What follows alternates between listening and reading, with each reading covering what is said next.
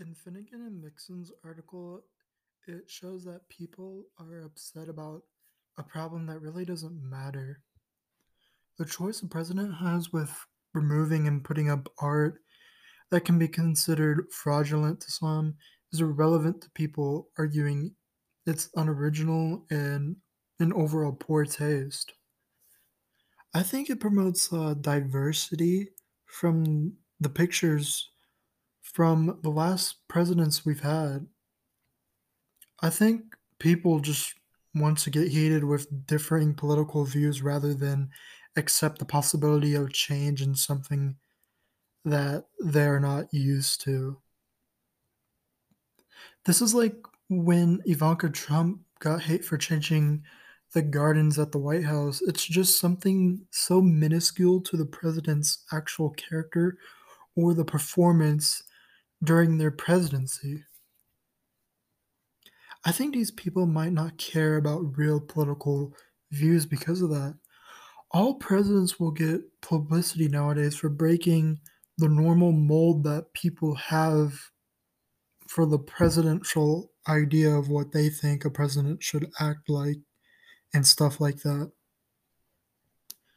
What if you had a guest come into your home and verbally address everything you did different apart from them, making it sound condescending? Like you welcome your guest in and immediately critique that you don't have a welcome mat, for instance.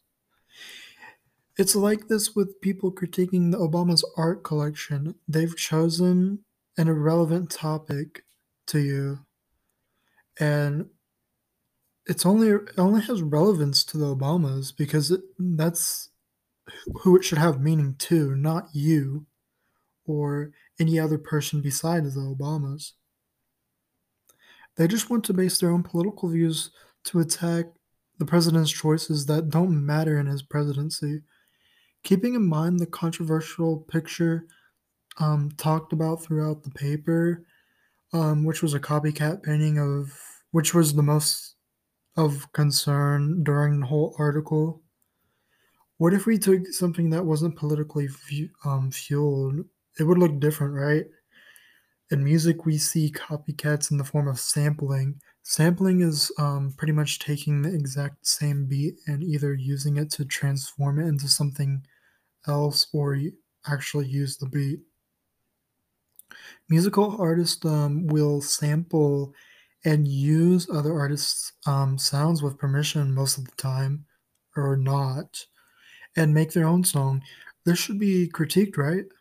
The reason it's not critiqued is because it's not a political statement, or there's no political figure that has anything to do with it. Imagine if the president sampled music and made his own songs, or promoted someone who sampled music. Then that would get some controversy, right?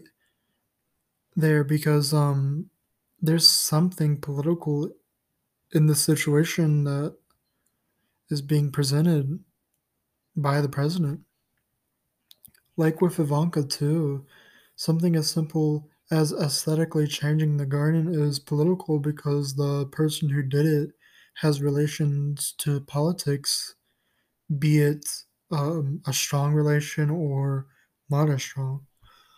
People who critique these things are most likely upset at the results of the election because their views were not favored in this presidential election. So they choose to get mad and critique the lowest of important pieces to judge someone's actual presidency. I think these people are really irrational when making the argument that the president deserves hate for for which candy bar they eat, for instance.